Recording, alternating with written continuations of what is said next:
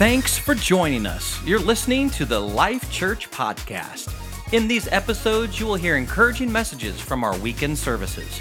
If you'd like to know more about us, watch a live stream, or find the closest Eastern Iowa campus near you, go to lifechurchnow.org. Hey, well, we're finishing out the series one at a time, and there's something that's interesting, like in social media circles, is a term that's been floating around. It's obviously a term that's been around for a long, long time, but it's now become kind of mainstream, common language, especially on social media, is the word influencer. And so there are people who post videos or content or ideas or things that they value, things that they build, things that they're, whatever it might be. And they just get this incredible following, and then they get labeled influencers. And this is happening very, very commonly. In fact, there are people now, because of that, there are people now that are very active in social media trying to become influencers. They're like doing everything they can to put as a way of essentially getting known, and this is obviously it's counted by how many people follow them.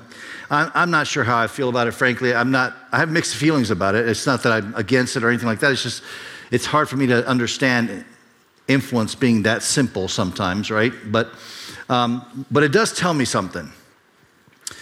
It informs this idea that I've always felt, is that all of us at some level want to be influencers. All of us at some level want to live lives of significance. Now, you might be hearing like, well, no, I don't feel that way. I'm not, you're being humble, but I think ultimately all of us deep down inside, we want our lives to count. Right? Like there's a date, a year in which we were born and a year in which we die, and that dash in between, we want to make sure that dash in between has some measure of significance, that we've left a legacy behind where people will say, man, I sure appreciate them. And we want that to be the case for us, And so it's been my thesis, though, in this series that this happens one person at a time. This is how Jesus lived his life. He lived his life focusing in on the one. Like he could be surrounded by the crowd. You see this oftentimes in Scripture where he's surrounded by a crowd, and yet his focus goes down into that one person, a woman with an issue of blood who needs to be healed. Everybody's touching him, but she touches him, and somehow or another he feels this virtue flowing from him, and he's like, he has to talk to that person. He has to connect with that person. One person at a time. That was his focus. And so maybe you're here today and you're struggling a bit with feeling purpose in life, feeling some kind of motivation for what you're doing. Like your routine is you get up, you go to work, but work's not very motivating, or you get up and you go to school's not that motivating. And so you kind of go through the motions, and you end the day, and you get home from work, or you get home from school, and you maybe spend a couple hours watching TV to go to bed at night, just to go back to school or back to work the next day. And it's just routine that you're in, and it just doesn't feel like it's giving you purpose. It doesn't feel like it's giving you significance. You certainly don't feel like you're influencing anybody. Maybe that's where you are, or maybe you're struggling a little bit with some discouragement. We live in a culture that tends to, the narrative in our culture is focus on you. Like we say it oftentimes, we should pay attention to other people, but all of our advertising, everything around us is about me, me, me. And so we could spend a lot of energy and a lot of time in our lives basically trying to do something to make me happy. Whatever it might be.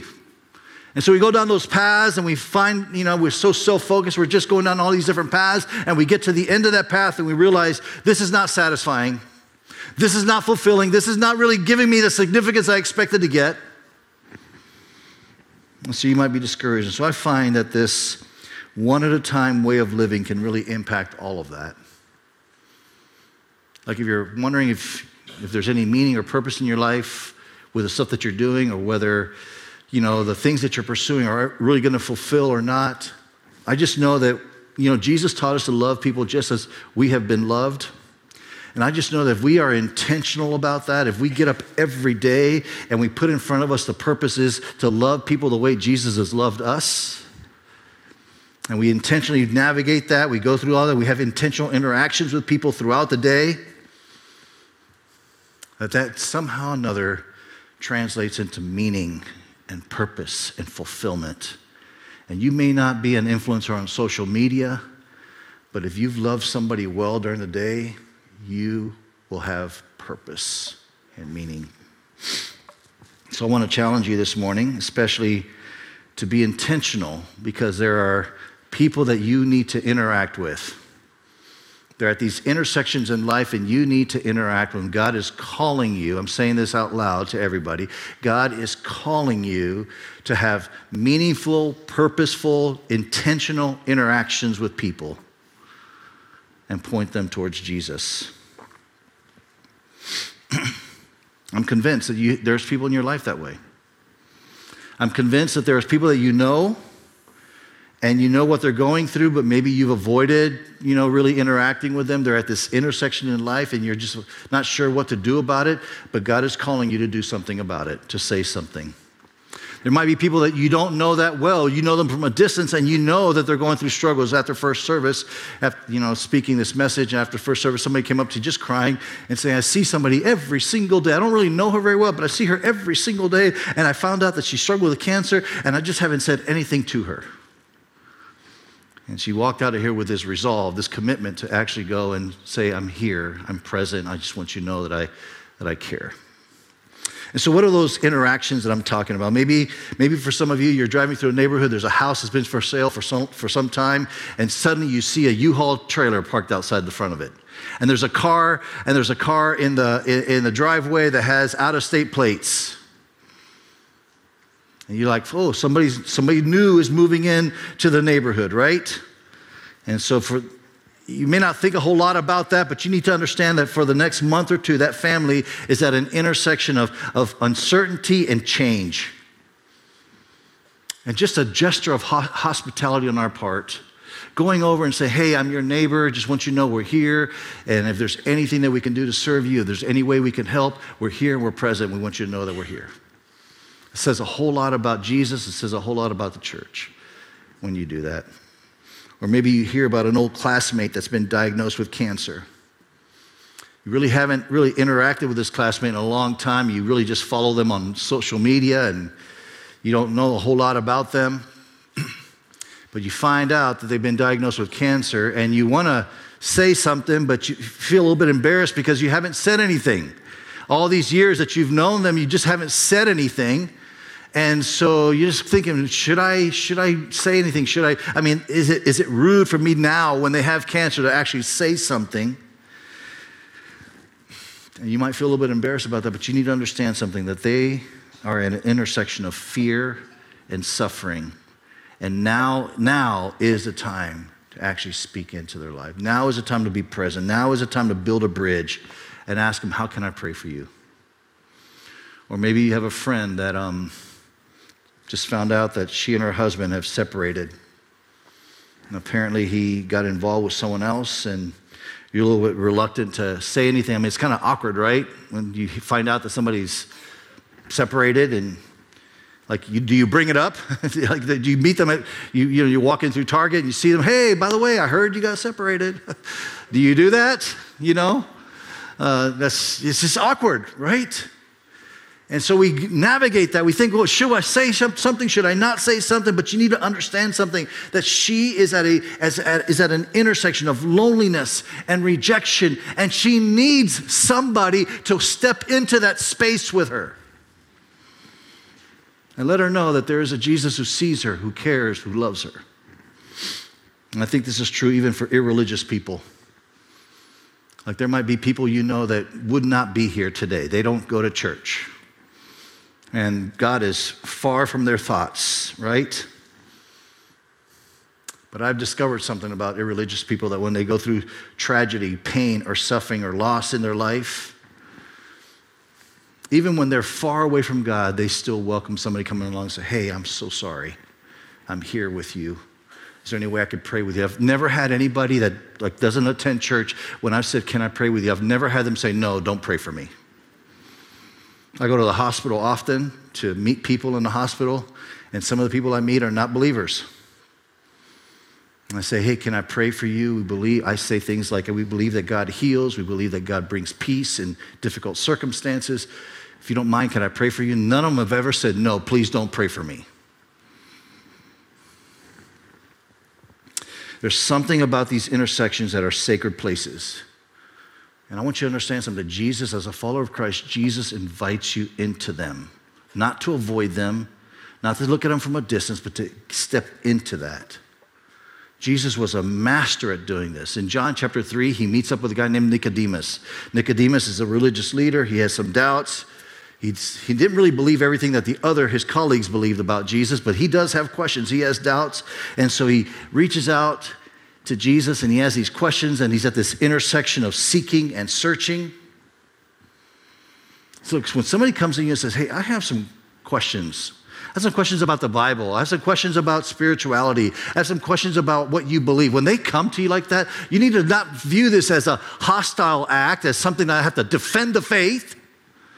But you need to view this as a person sincerely searching and seeking. And maybe you don't have the answers. Maybe you're not sure what to say, but if you step into that place, meet them there at that intersection.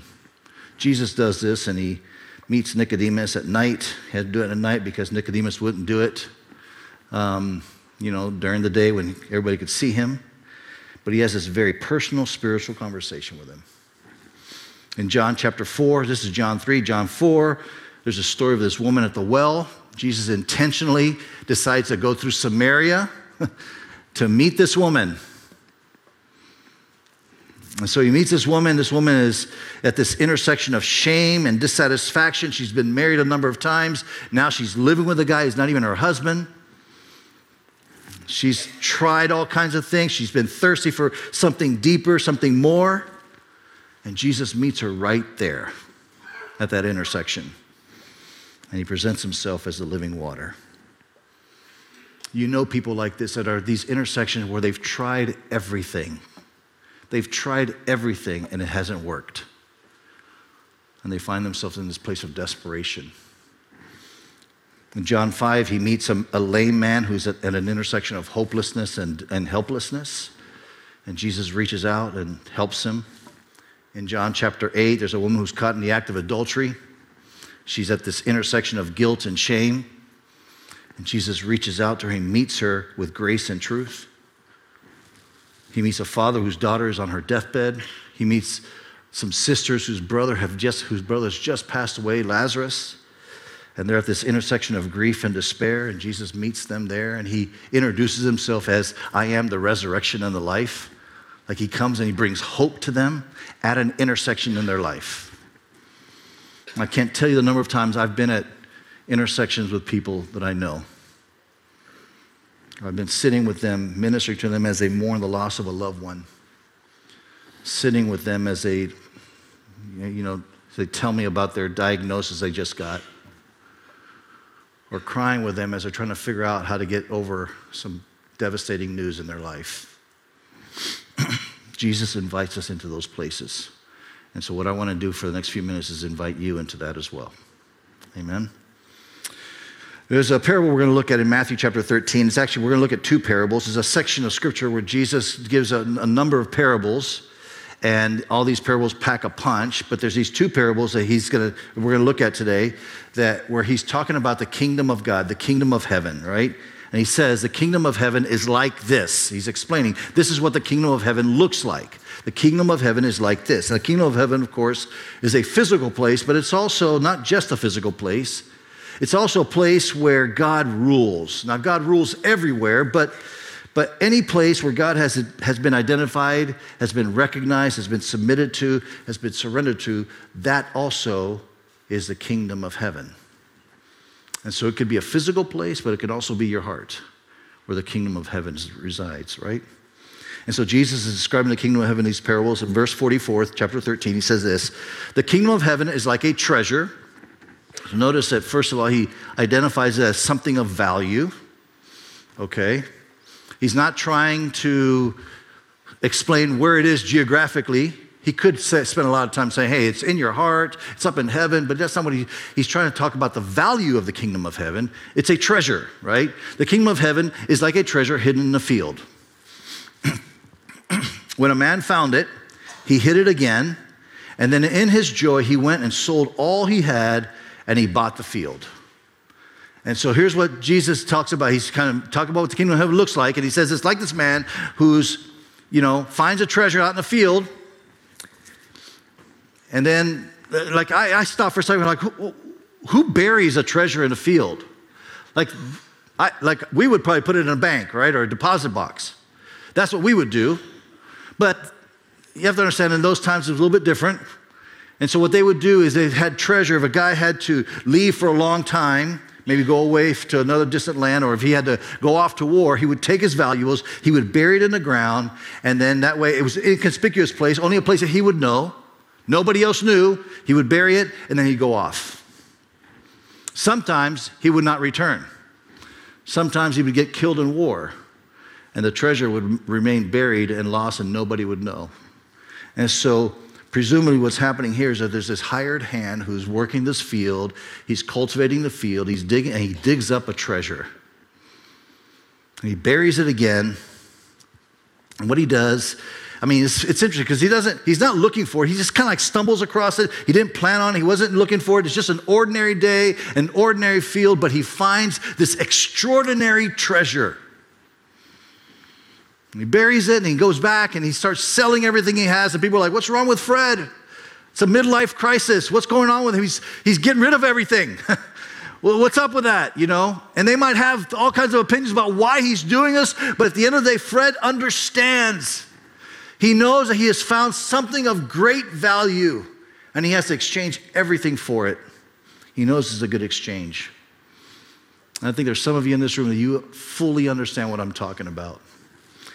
Like you became followers of Jesus and your life changed, and when you started surrendering things to God, you stopped going to places you would normally go to. And people around you are like, what is wrong with her? Why is she doing all this stuff? Why does she hang out? Why does she come around anymore? What's going on? And they think you've lost it, but really what's happened is that you've discovered a treasure. You've discovered joy that's in Jesus. This treasure is hidden in the field, and it's worth everything, and you've exchanged everything for it. The Bible calls this the riches of Christ. So then the second parable Jesus tells, I'm trying to get quickly through this. He says, the kingdom of heaven is like a merchant. Now, this is a similar parable, but it's got a few nuanced differences, okay? Again, the kingdom of heaven is like a merchant on the lookout for choice pearls. When he discovered a pearl of great price, he sold everything he owned and bought it. Two similar stories, similar situation, a treasure and a pearl of great price, right? Now, the difference between these two is that one person just happened to come upon it. It was accidental. It didn't happen on purpose. He wasn't looking for it. And the other person was actually searching for it. And I submit to you that's probably where a lot of people find themselves when they're in an intersection in their life. They either fell into it or they've been seeking for a long time. All right? They've stumbled upon it. Something unplanned happened. Life went sideways. In the middle of that challenge, they stumble upon this treasure. And I think that's probably many of your stories. Like you used to say, I don't need church. I don't need God. I don't need to go to that church. And if I ever go to church, I'm definitely not going to that church. But you're here now, right?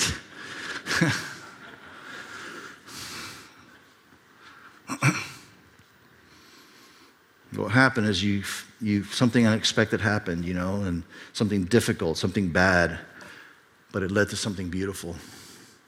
You found during one of your most challenging moments in life a treasure. For others, they've been seeking, they've been searching, they've been looking, and they're just not finding, and we know this, people who are looking for happiness, and they're going everywhere looking for it, they can't seem to find it. They're looking for meaning in life. They're looking for something deep, something profound, and just don't seem to find anything. And it's in those moments where you and I, as followers of Christ, can step in and say, hey, here is a treasure. I found it. You can find it too. Right? where you can actually be a blessing in their life.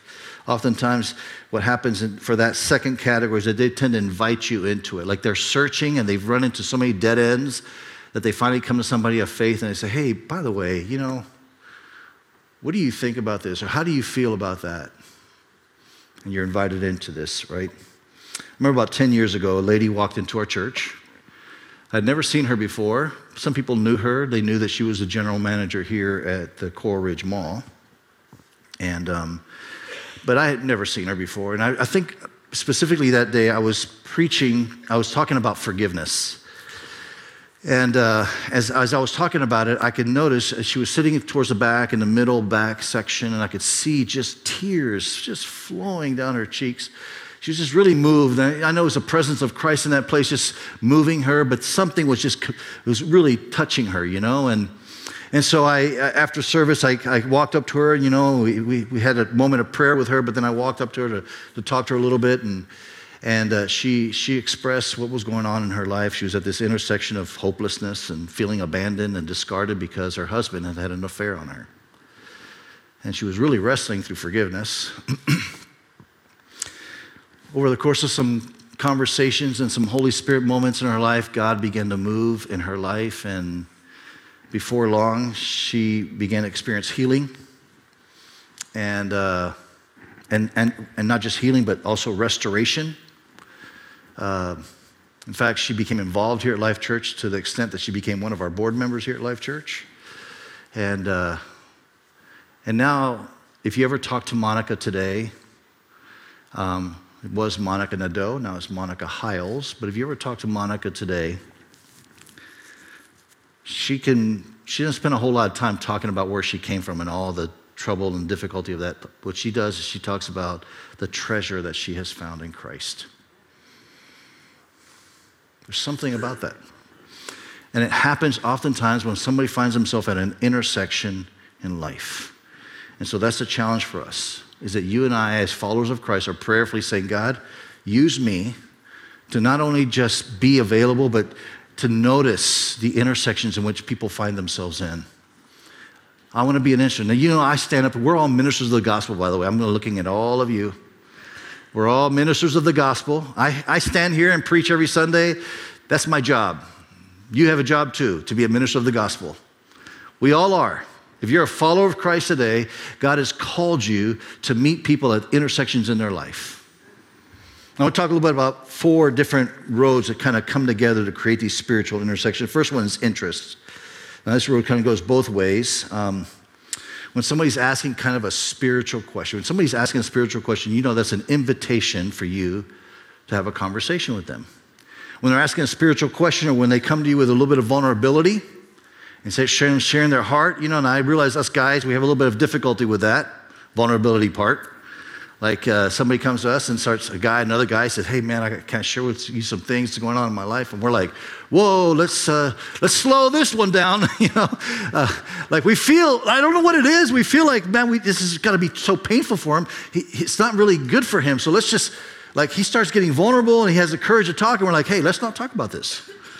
We don't need to go there. We think we're protecting them, but really we're not protecting them. We need to actually lean into it. My wife, who's sitting here, has taught me a lot of things, and one of the things she taught me is we're so much more powerful when we approach difficult conversations, not so much with answers, but with good questions.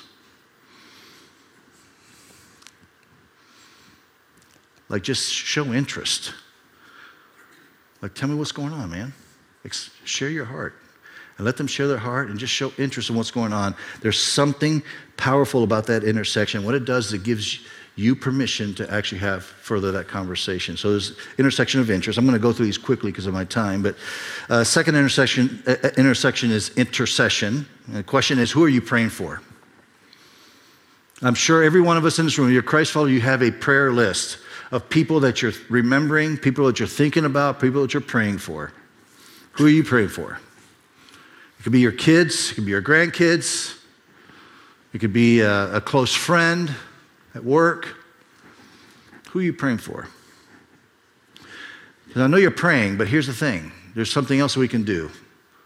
is that when God begins to answer those prayers, there's an intersection, to be mindful, to be paying attention to the intersections in their life. When we see God beginning to answer that prayer that you're praying for them, right? Third row that I would say is interruptions. Pay attention to interruptions. When someone's life kind of unexpectedly gets interrupted, gets difficult, challenges come, that's a perfect time for you to actually be there. Fourth one is involvement.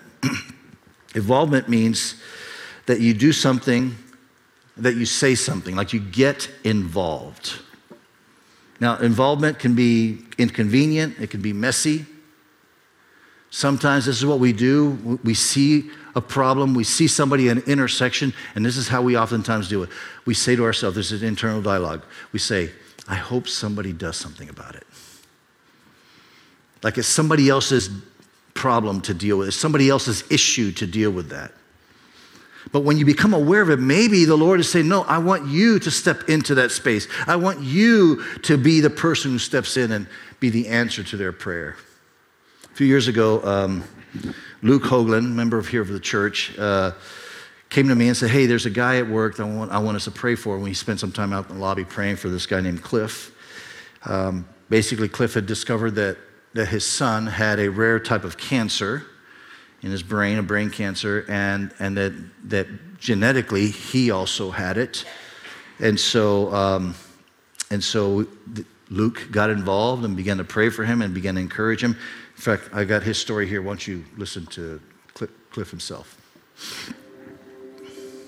In August of 2014, my youngest son, at the age of 18 months old, fell off the couch and hit his head. And at the time, we just thought, he didn't show too many signs of having a concussion, but he hit pretty hard. And we thought, well, better err on the cautious side. We ruled out any sort of concussion, but we did find a massive brain tumor.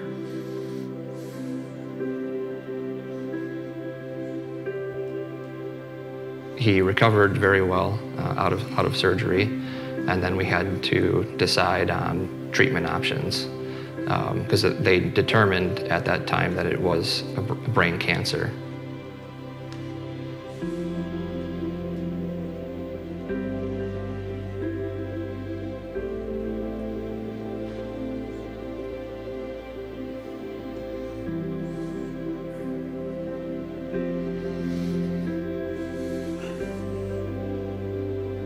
The type of cancer that I was diagnosed with is like one of the most deadly or lethal cancers that anybody can be diagnosed with. It's called glioblastoma multiforme, GBM, and like the typical life expectancy after diagnosis of that is five months. So at that point in time, I certainly did start to question more about why this would happen. And then before I really even had time to think about that too much, Luke asked me if it was okay if he had Pastor Tony come lay hands on me. And he didn't even ask me to go to Life Church or anything. He said, we can go to lunch and you can meet Tony and just pray for you and pray for your family prior to you having your surgery. I never had an experience quite like that, and just the prayers and the love that they had spoke over me was one of the turning points, I think, in my relationship and just my thoughts towards and with Jesus. With me having a full-time job plus our second business, the gym, and my wife having a full-time job, there was no time, or at least we didn't think we had time to do much of anything, let alone deepen our relationships with Jesus. And it was in that moment, I believe, that God kind of stopped me in my tracks and was like, now's the time for you to form that relationship. If Merrick hadn't fallen off the couch and us finding out that he had brain cancer, my second son might not be here, and if he was, he might have the same genetic mutation, and he might be going down the same path with cancer as he did. And had that not happened, I wouldn't have found out that I had brain cancer, even if it were to had either killed me then or kill me in the future. Like, I know where I stand with God, and I'm in a much better spot than where I was had I not been diagnosed with cancer, like had my son not been diagnosed with cancer. I don't know the exact name of the song, but there's another in the fire, and that song just sings to me every single time, and it reminds me that, whether it's the challenges through, battling cancer or any life challenge that you might come by, just know that he is right there beside you, and he will not let you go through that fire without him.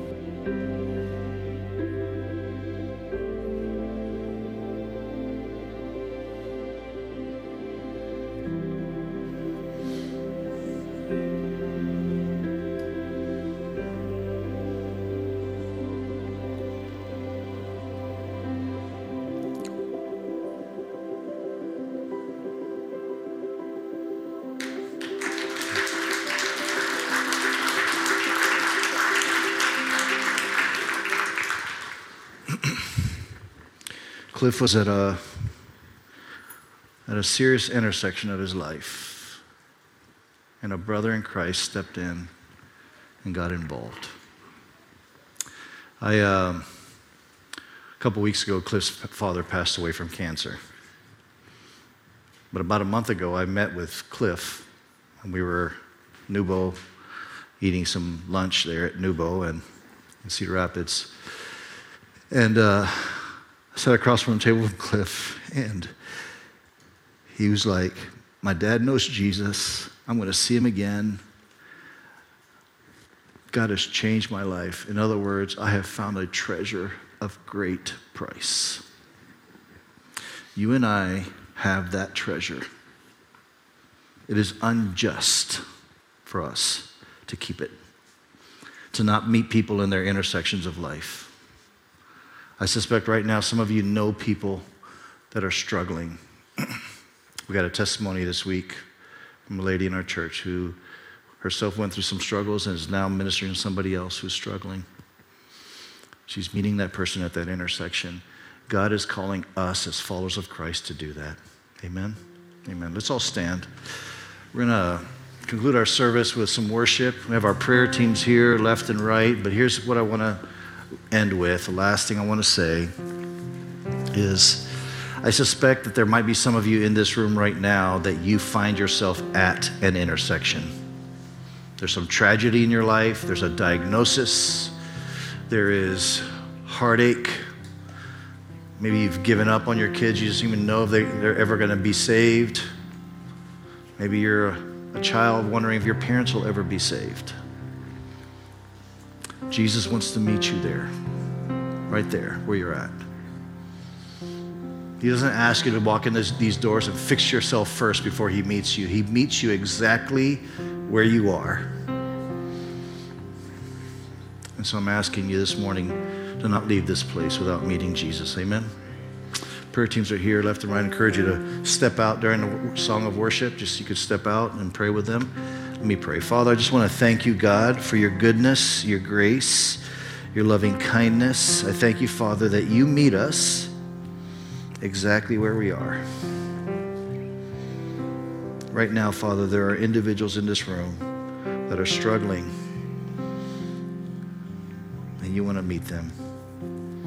There are people that we know that are not in this room, that you're calling us to meet them at their intersection. So God, we're just asking you that we would be that church, that those people, we don't shy away, we're not afraid of having difficult conversations, stepping into messy situations, because you're calling us to be there and meet them at those intersections, Father. We thank you, Jesus, for that. Amen. Let's worship.